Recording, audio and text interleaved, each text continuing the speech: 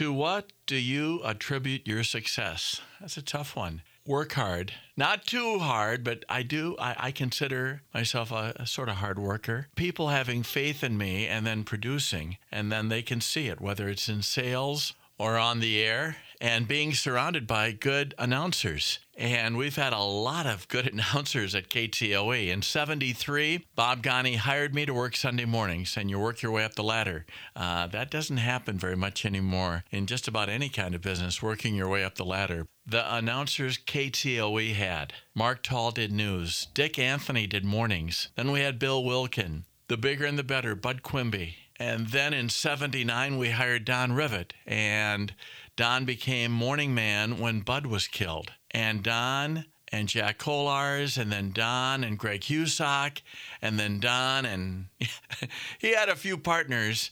And then we had Pete, best trade we ever made. I still kid him about that. January 1988, we landed Pete Steiner. And Don and Pete made the morning show go, and then they added Red. So Don, Red, Pete. Then we lost Red, Don, Dan, Pete, Wendy, the rest. Surround yourself with good people. It will make you better. And thanks for listening to Bear Tracks on KTOE.